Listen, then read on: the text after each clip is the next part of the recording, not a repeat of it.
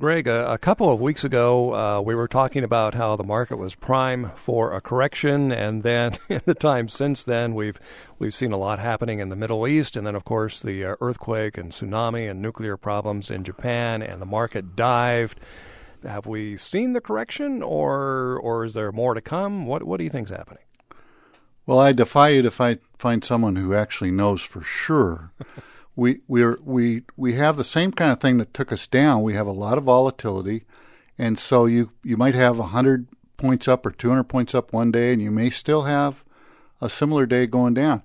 You just don't know for sure until you're kind of well into the rise or fall. Well, I tell you, whenever I see the market, plunge, I tend not to panic. I start thinking, is this a buying opportunity? So, any advice for how do you decide it's gone down far enough and is going to be coming back up? I mean, when should you start putting money in?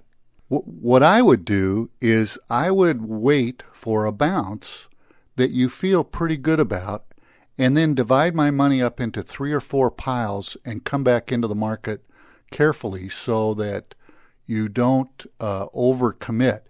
Let's say you have a stock at $25 a share, or a mutual fund which would be even better at $25 a share, and it's gone down to $20. I would wait for a 10% up move, say to $22, and then I would put maybe a quarter or a third of my money in, and then probably wait for another 10% move to put in more money, just to be sure that I'm not being head faked by the market. Well, of course, Greg, this is this is sounding an awful lot like market timing, which I think we've talked about before is can be a real sucker's game. I wouldn't advise market timing. What I would say is you get buildups of cash. You earn more money, or you've sold some stuff and you have more money, and you're looking for a point to get back in. If you don't get back in, then it doesn't make any difference whether you're timing or doing something else, and I'm not sure what the something else would be.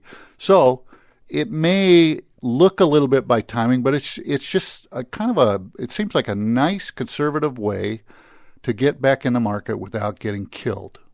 Yeah. Well, when it comes to conservative methods, I got to stick with the dollar cost averaging thing. Just stick to a schedule, and when the market's down, you get more shares. When the market's up, you don't get as many shares, but over the long run, it seems to work out.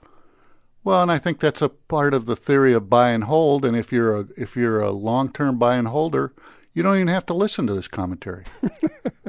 Although I do have to admit, when the market takes a nosedive, that's when I go, I've got a little money I could put in the IRA. That would be a good time. So I sort of, that's the extent that I'll do some timing. I think it's remarkable that you can think that clearly, because most of us panic. Most of us sell when it goes down. Thanks, Greg. Greg Heberlein is KPLU's financial commentator. You can download our Money Matters conversations at kplu.org. I'm Dave Meyer.